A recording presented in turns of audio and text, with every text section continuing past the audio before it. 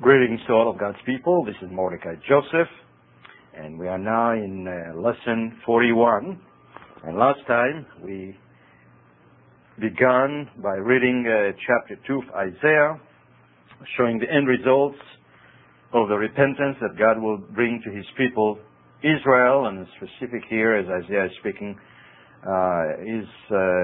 he's speaking about Judah, about Jerusalem, Mount Zion. And in essence, as you can read later on, the reason why God put the emphasis also on Judah and Jerusalem, it's because that He's coming back to His own as He did in the first time, and this time His own will receive Him. And later on we're going to read, when we get to the book of Zechariah, that when God descends on the Mount of Olives, that is the Savior of Israel, the Messiah of Israel, it says very plainly that He is going to save the tenth of Judah first. And that statement has been repeated in the New Testament several times.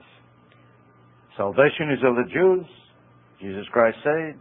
He could have said salvation is of Israel, but He chose to say salvation is of the Jews, and had a reason for it. And then the apostles also repeated that very statement, that when the good news is being is brought back to the people of Israel, then it will be to the Jew first, and then to the non-Jew.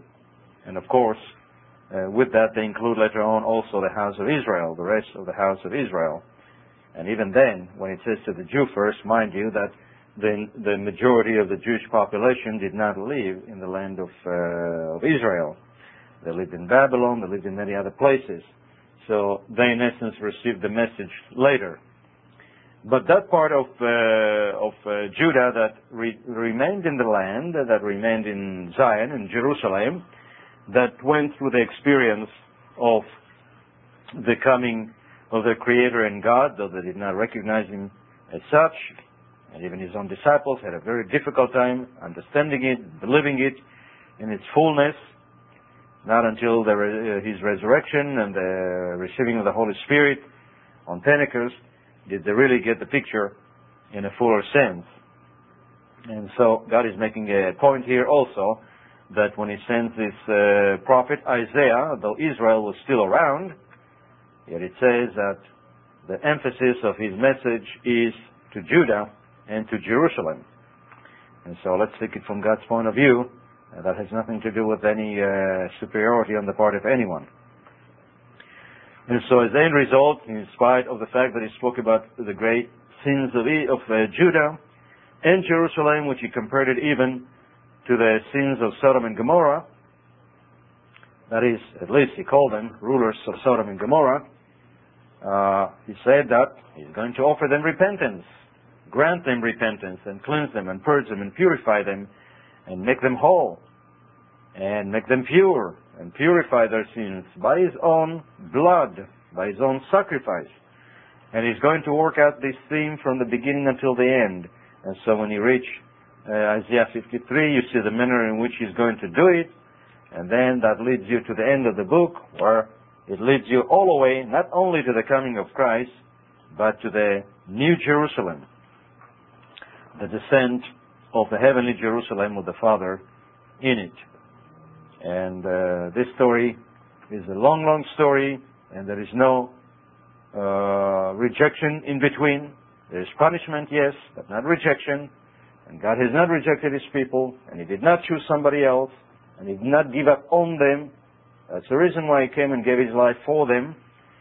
And that's basically the way you understand, even though those who read only the New Testament don't really understand the statement, how Christ died for His own people and for the bride, and He's going to cleanse her and to purge her with His own blood so that she would be without spot and without blemishes.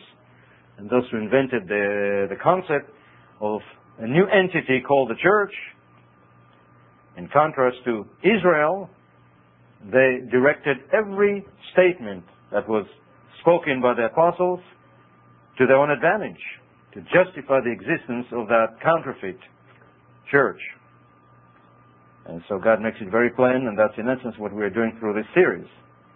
We're going to see it from God's point of view and not the deception of the past 2,000 years that the overwhelming majority of those who call themselves Christians have been infested with and affected by, and to this very day, many of them still believe it, even among the people of God. And so in chapter 2 we read what God will do after He brought back Israel to Himself, the one that He had never rejected. I think it's important to constantly remember that, because it's so difficult after 2,000 years of being brainwashed by lies and deceptions, and basically of the counterfeit church, the churches of Revelations. It's not only the mother, but also her daughters, out of which many of us came, and brought with them their own concepts and ideas and theology and perception and understanding and terminology of the law of God and of concepts and teachings that God gave us, and had the understanding of those churches, of what the apostles said, in contrast to what really God said and what He was saying through them. And so people really believe that. And to this very day, people really believe that there is Israel, ancient Israel, and God rejected them, and there were a bunch of rebel-rousers, carnal-minded, and didn't have the Holy Spirit, and no faith, and God threw them out. And now He put them down, and He picked up the church. When Christ said, "I will build my church," says, aha, you see, Christ is beginning a new entity. Well, this is not what He's talking about. If you don't have the background to what He's talking about, you really don't understand what He's talking about. And many people think they do. And so they are being misled by this lack of background and knowledge and understanding. I read something in one of the publications of one of the churches of God that basically capsulizes, in essence, the understanding that is still among God's people. And this is what I'll read one paragraph.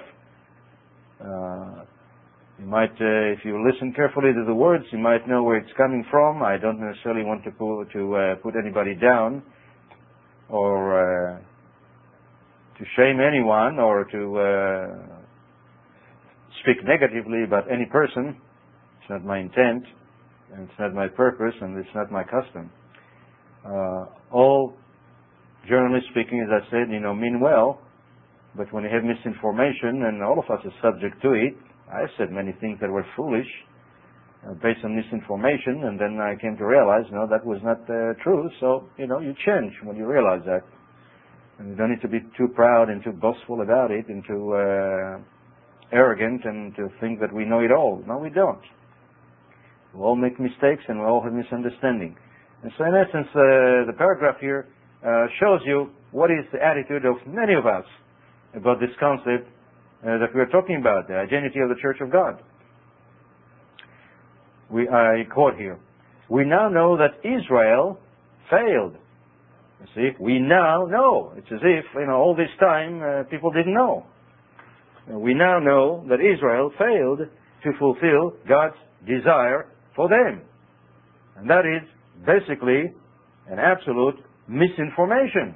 For the simple reason, the story of Israel is not over yet. So let's not speak too soon, because that's basically what whoever wrote this one is speaking too soon. Not considering God's plan of salvation from the beginning until the end. It's not over yet. But the New Testament specifically teaches us that we who believe and are spiritually minded now have been chosen to do what the ancient Israelites could not and did not do.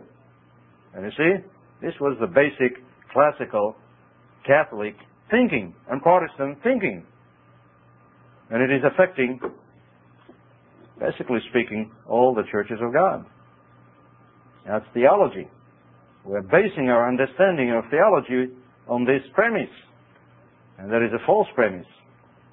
And that's why we're going very thoroughly through this subject to expose that for what it is and to explain it from God's point of view, from the beginning until the end, not man's point of view or interpretation of man. You read it for your own self. And so, once it leads you to believe that Israel failed, which God said, no, they didn't, They're just on hold. They haven't finished the job yet. I will make them finish the job that I have begun. Whatever God begins, He will finish. So by making this statement, basically what they're saying is that God failed. Poor God. He didn't have the power to finish what He started. He didn't count the cost. That's totally foolish. And that borders with blasphemy when you think about it, to accuse God of being a failure. Just like the people in the world that say, well, Satan is winning because poor God is pleading, all day, please believe in me, love me and all that stuff, walk my ways. And Satan, the devil, has a victory. Well, that's the same attitude when you think about it. So I continue to quote, now the high divine calling that came to God's people in the wilderness of old is upon us today. See? In other words, last generation doesn't count. Or the people of God and the generation before, maybe that's not what they mean, but even the language shows you the misunderstanding, misinformation, lack of ability to consider the whole matter. Everything is today. What about the past 2,000 years? What about the apostles and the disciples and all their followers, for centuries, who did know very well? Why do we use this kind of a language? And so continue to quote, we must become that body of believers with whom God can and will work to see that accomplished in our lives. We must become intimately aware of the record of ancient Israel's sojourn in the wilderness. This is absolutely crucial to the part that we have been called to play. Well, as I said, I have no intent of putting anybody down because I make my own mistakes too. We all do. But all that is based on misinformation, the misinformation of the identity of the true Church of God as God recorded the history of His church from Genesis to Revelation into eternity. And the people were unlearned, as Peter would say, but people were unlearned. Well, what makes you unlearned? When you don't know the whole picture, that's what makes you unlearned.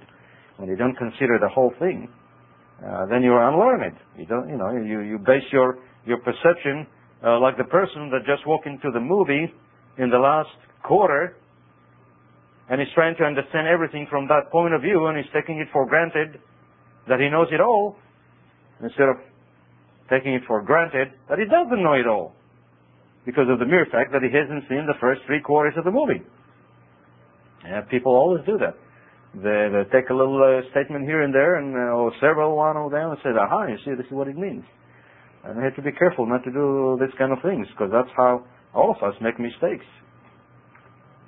And so in chapter 2 of Isaiah, when God, in essence, wraps up the picture, when Israel is back, He atoned for their sins, He brought them back to His own nation, to His own city, and now He's ready to go. You see? That was just sort of a detour that Israel had taken in between. And when you talk about 2,800 years detour for the house of Israel, that is the northern kingdom, well, consider it in God's timetable. It's 2.8 days. 1 day for 1,000 years. So for 3 days, they went astray. But the story is not over. So you cannot look at the beginning of the picture or in the middle and say, well, that's the way it is. You got to wait until the end. In other words, get the whole picture before you speak.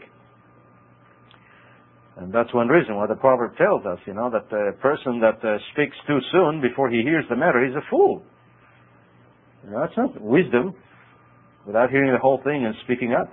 And that's exactly what so-called established Christianity had done for the past 2,000 years. They never heard the whole matter. As Solomon would say, let us hear the whole matter. The last book of, that is the last chapter of Ecclesiastes. Fear God. What is the whole duty of man? Is to fear God and to obey His commandments. And His commandment is study to show yourself approved. Prove all things. Get the whole picture before you do anything or you speak. So now let's continue again with Isaiah chapter 2. We began that last time, but we were cut in the middle, so let's go through the whole thing again. chapter 2, verse 1, the word that Isaiah the son of Amoz saw concerning Judah and Jerusalem.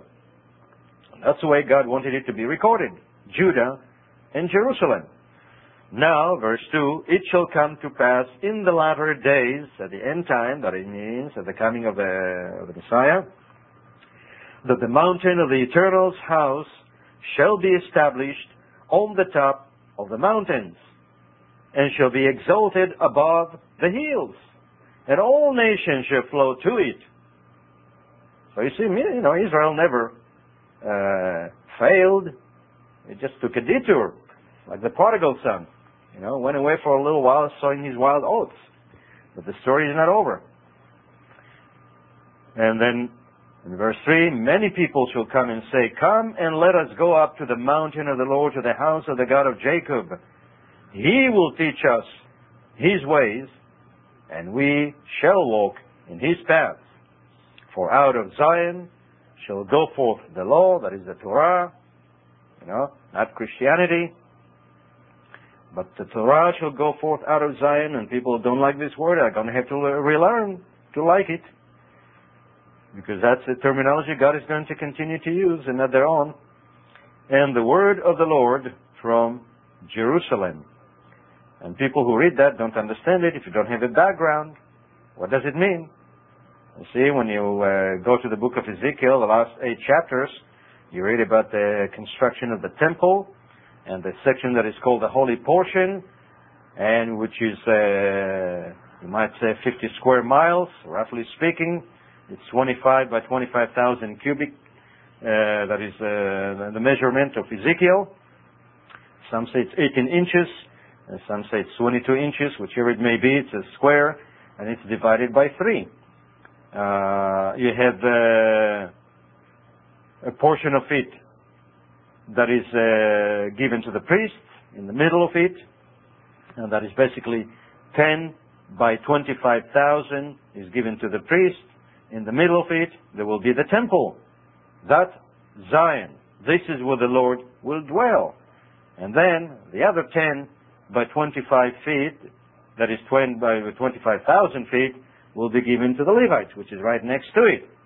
And then the third part, on the other side of it, on the other side of Levi, which means Levi comes between that and the priesthood and then the temple, and on the other side of it will be a portion of 5 by 25,000 feet, and this is given to the children of Israel, because they're going to dwell in the city of Jerusalem that will be right in the center of it.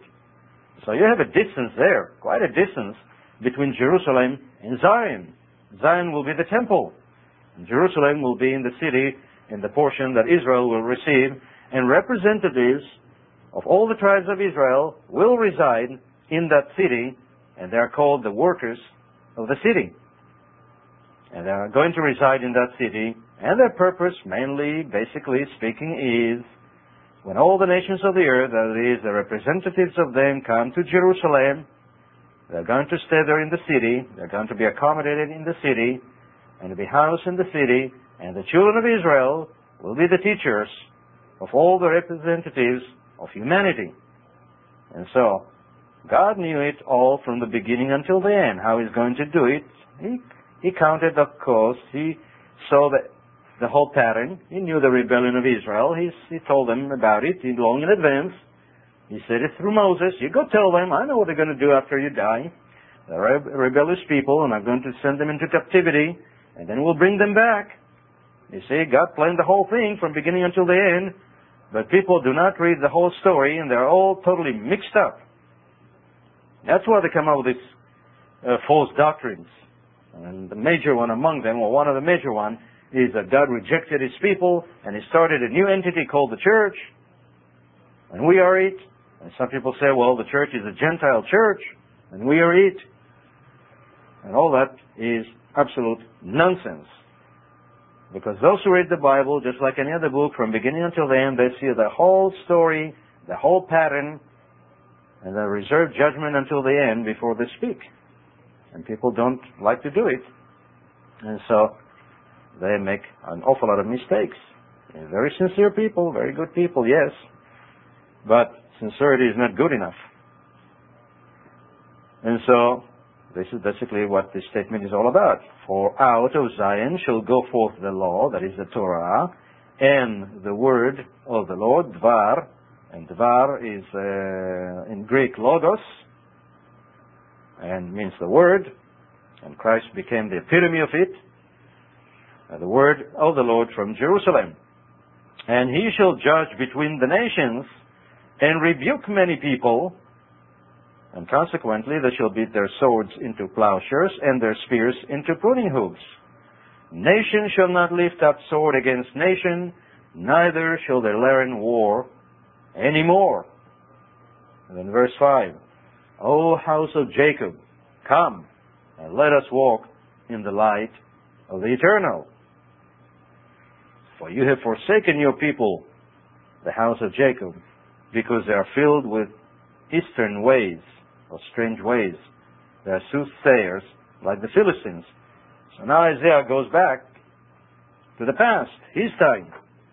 He jumps forward into the end of the story, because that's the way God wants it written, so people don't get mixed up. And so his own people will understand the end of the story also.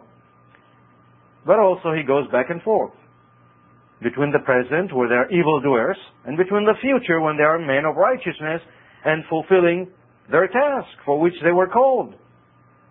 So to say that we know now that Israel failed to fulfill God's desire for them, it's obviously a person that did not bother to put the whole thing together properly before he speaks.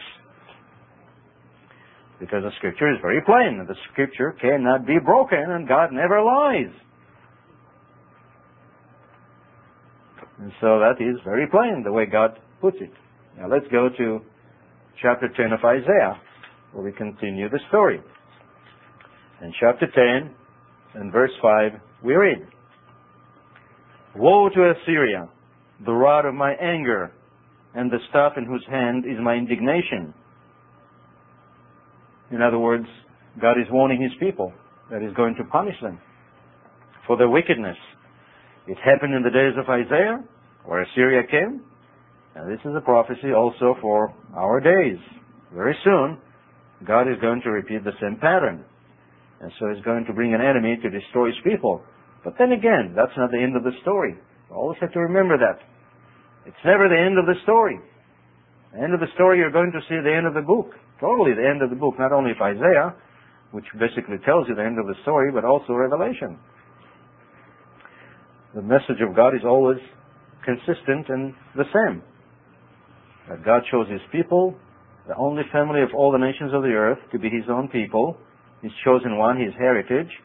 They are his firstborn, and through them he is going to fulfill his purpose, to bring all nations of the earth to him. And so we just read that in Isaiah 10.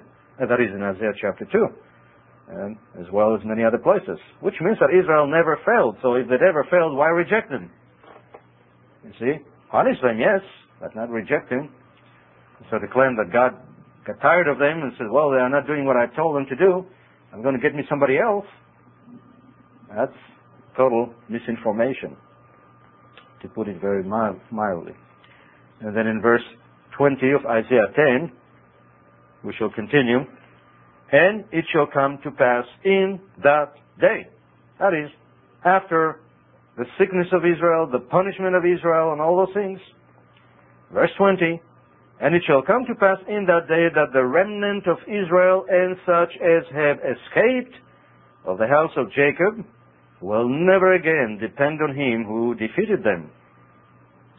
The army of Assyria, and for that matter all other nations, because Israel always makes alliances with other nations, and God resents that. That's idolatry as far as he is concerned, and adultery as far as he is concerned, since there is a marriage relationship there. It's just like a woman going to, who's a married woman going to other men to ask them to fulfill her needs instead of her own husband. And so he says, but Israel will never again depend on him who defeated them, but will depend on the eternal, the Holy One of Israel, in truth. And the remnant, verse 21, will return, the remnant of Jacob, to the mighty God, For though your people, O Israel, be as the sand of the sea, a remnant of them will return. The destruction decreed shall overflow with righteousness. For the Lord of hosts, the eternal of hosts, that is the eternal God of hosts, will make a determined end in the midst of all the land. So God has a purpose, He's going to fulfill it, and His people is going to come back. And they're coming back to Zion. And they're going to fulfill their purpose for which He called them to begin with. So Israel never failed. Temporarily, they haven't done it. They're supposed to. And as it is, when you think about it, as it is, did Israel really ever fail? Because God still had His prophets, and they continued to do the work, and they were Israelites. God had His apostles, and like the prophets, to this very day, they're still doing their job through the written word. They are Israel. So where did Israel fail? As a whole, as a nation, they did. But to claim that Israel failed, that to begin with, is a false statement. Because who was the New Testament church? They were all Israelites. To whom did the apostles were sent? To the lost house of Israel, to the sheep, the lost house, that is the entirety of the tribes, the 12 tribes. As James is writing a letter to the 12 tribes of Israel. And they did their job, but God was not interested at the time of revealing the identity of Israel to the whole world. So their job became sort of a commission of secrecy in one sense. Not that it was in their day, but to history it became a sort of a secret commission. Because people don't know who Israel are.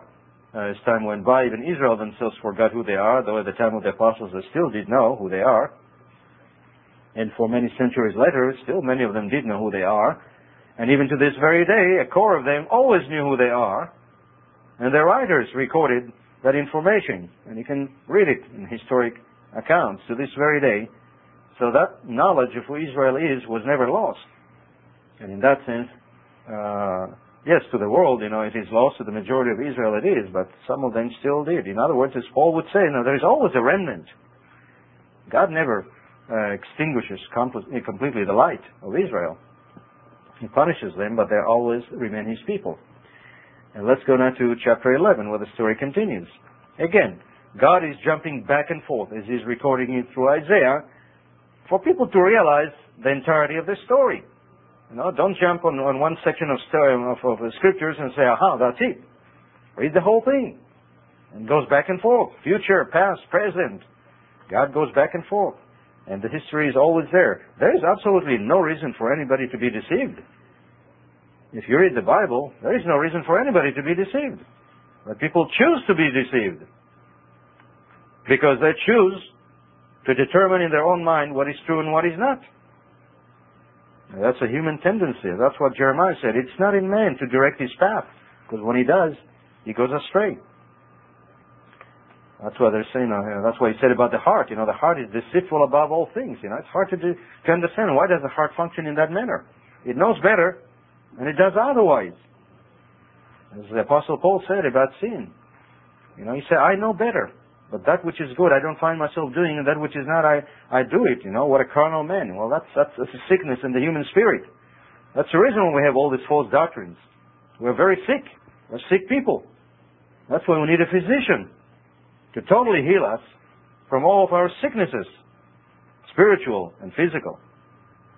Until that time comes, there is total healing, we're going to have these constant problems on many levels. So in Isaiah 11, we read again a story of the future.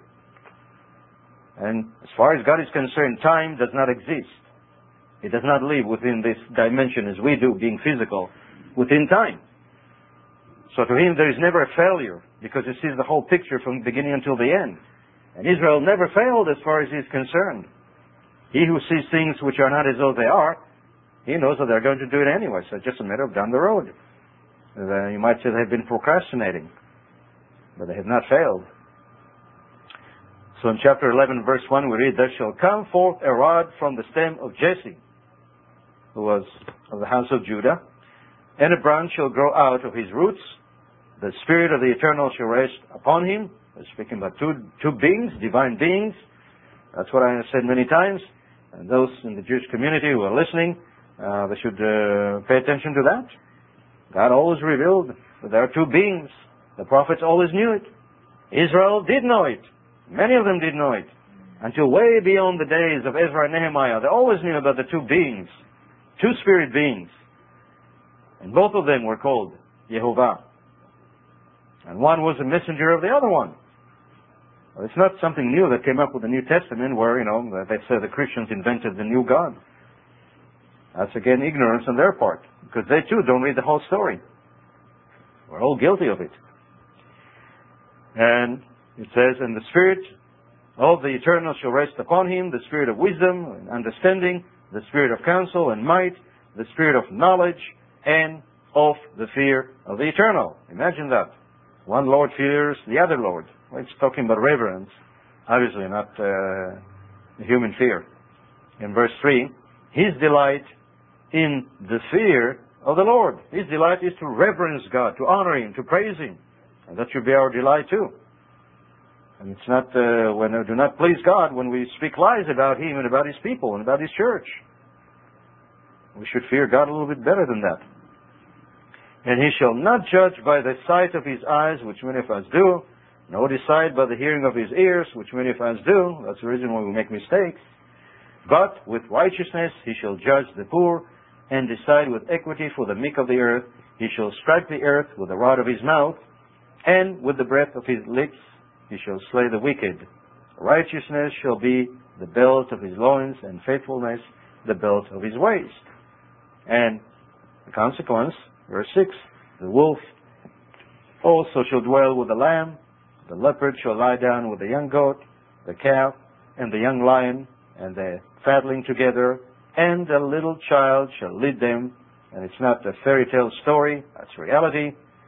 Verse 7, the cow and the bear shall graze, their young ones shall lie down together, and the lion shall eat straw like the ox. And the nursing child, verse 8, shall play by the cobra's hole. And the weaned child shall put his hand in the viper's den. They shall not hurt nor destroy in all my holy mountain. Speaking about Judah and Jerusalem. You see? Speaking about the nation. And speaking about all of Israel. You see? They're all going to be the nation of Israel, because the two sticks of Judah and Israel are going to be united, and they shall be one.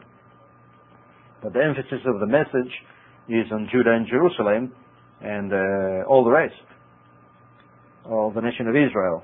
And then the impact of that over all the nations of the earth. And so it says, for the earth shall be full of the knowledge of the Eternal, as the waters cover the sea.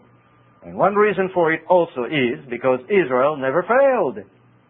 Israel will fulfill their commission, because God began a work and he will finish it. Sometimes people forget that. I think that's applicable only to the individuals that God called and gave the Spirit to. And they forget that that's the way God does with everything. What he begins, he finishes. So it's a foolishness, an utter foolishness, to come up with this kind of a doctrine and to believe in it and to preach it to others. That God rejected his people and chosen somebody else, and that's called the church. The church is Israel. And now and then they have problems. Just like the congregations that Christ spoke about in Revelation 2 and 3. The people of God, they are part of Israel. As a matter of fact, some people don't realize that the overwhelming majority, when you think about it, the overwhelming majority of the people that God called in the last 2,000 years, you may not realize that, but the overwhelming majority of them are Israelites. You see? And then God also called individuals from other nations. Yet the Gentile world likes to put it the other way around. How convenient. Even today in our day, just consider, look all around you. What are the majority of the people of God? Aren't they Israelites?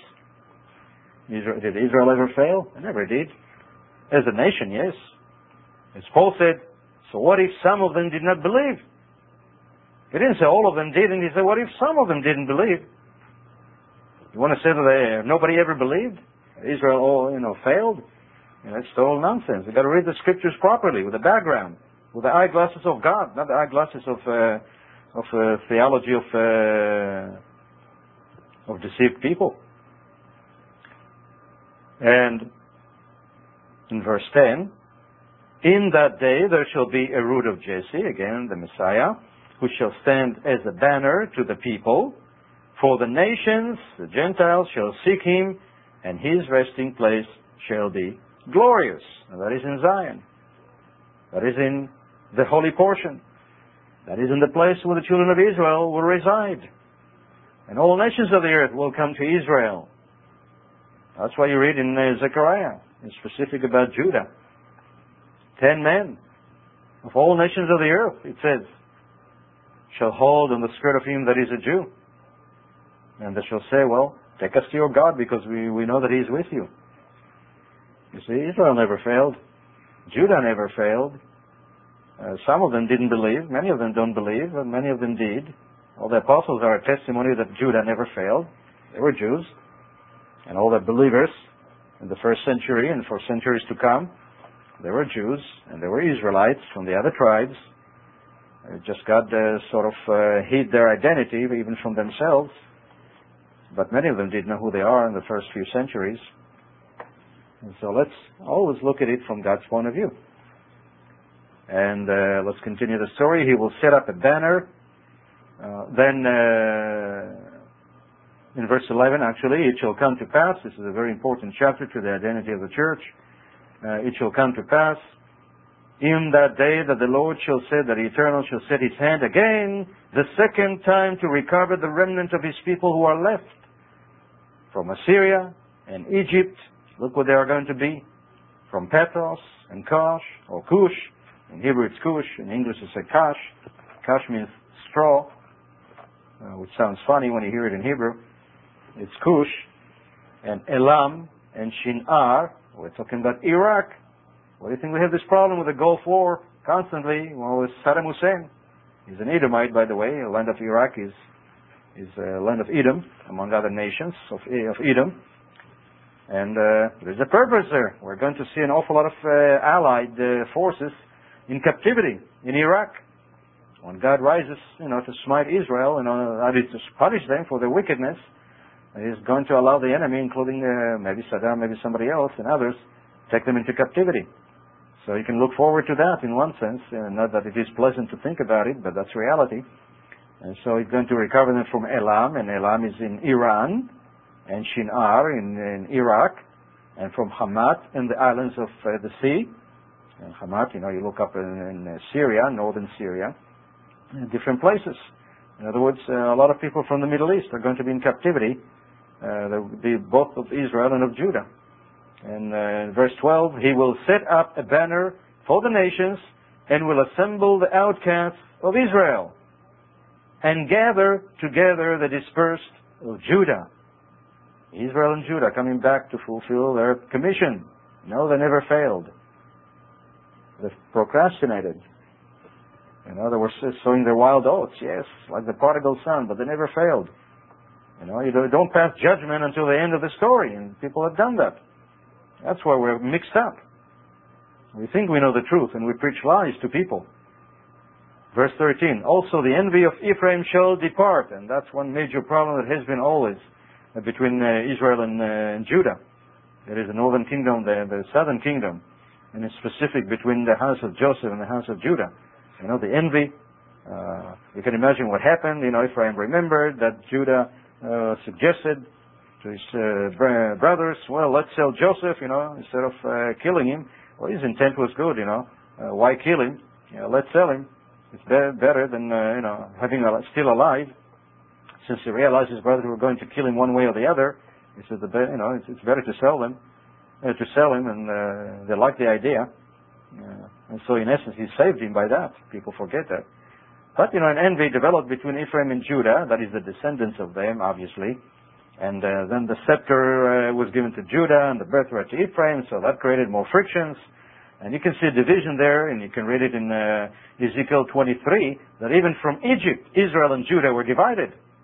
And so he's speaking about, in essence, two entities there, two women, two women, daughters of one mother. that became the nation of Israel. Judah, house of Judah, and house of Israel.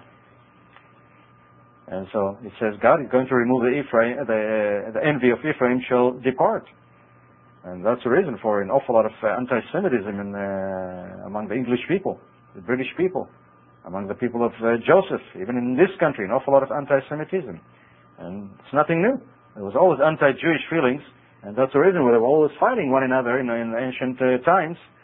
Where the northern kingdom and the southern kingdom were always at it, fighting each other and having wars, and other times making peace, loving each other. So they were going back and forth with constant envy that now and then would rise up and create a lot of messy situation for them. Nothing new under the sun. It goes on to this day. Sometimes they love each other, sometimes they hate one another, and the envy is there. But God says, I'm going to put an end to that. This rivalry among you. So the Ephraim shall not envy Judah, and Judah shall not harass Ephraim. So it goes back and forth. Both are guilty. Verse 14, but they shall fly down upon the shoulder of the Philistines. That is together. Now they're going to be one. Toward the west. It's talking about when they're brought back. They're going to have a job there. Clear up the land. Get rid of all what he is calling the Philistines, Palestinians. In other words, if you're going to have your own land, you're going to have to do some work there and get rid of all the weeds, so to speak, and the thorns. Speaking about human beings. And so together they shall plunder the people of the east, speaking about Iraq. They shall lay their hand on Edom and Moab. People are still around there. And the people of Ammon shall obey them, speaking about Jordanians and Ammonites and Moabites and Edomites, a lot of them Palestinians and other nations around. And the Lord, verse 15, the Eternal, will utterly destroy the tongue of the sea of Egypt. So he's going to get Egypt too with his mighty wind, and will shake his fist over the river, that is the Euphrates, and strike it in 7 streams. For the simple reason, because the territory, and some people that think it's a horror of horror, and I can understand why, but people in the Middle East, they're bargaining over a little piece of land here and there, take it from Israel, and they don't realize that God is going to give them the land that He's promised from the beginning, which is going to be from the Nile to the river, the great river, the Euphrates. A big territory. So much of Syria is going to be gone, totally gone. They're trying to get back the Golan Heights. They don't realize the majority of their land is going to be lost to the children of Israel, and Lebanon including in it. And Israel is going to chase away all those people, and in the process, unfortunately, as things go, many of them are going to be put to death.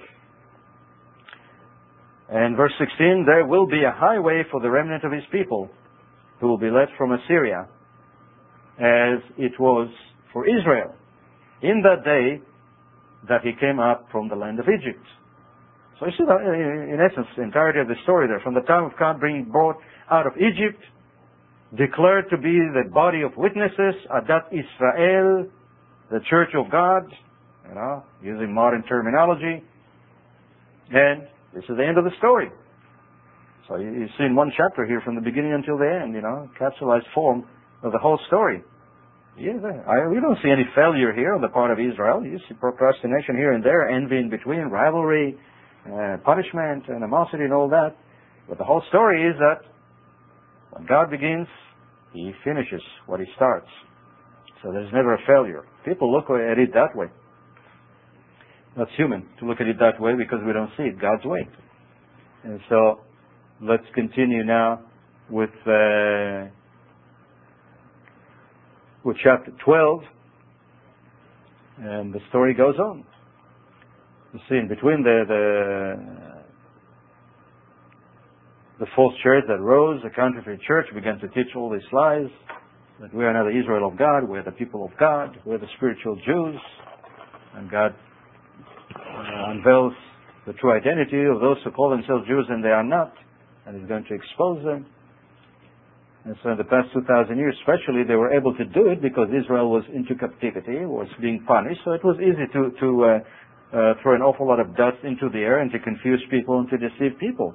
Had they been in their land, they could not have done it as well.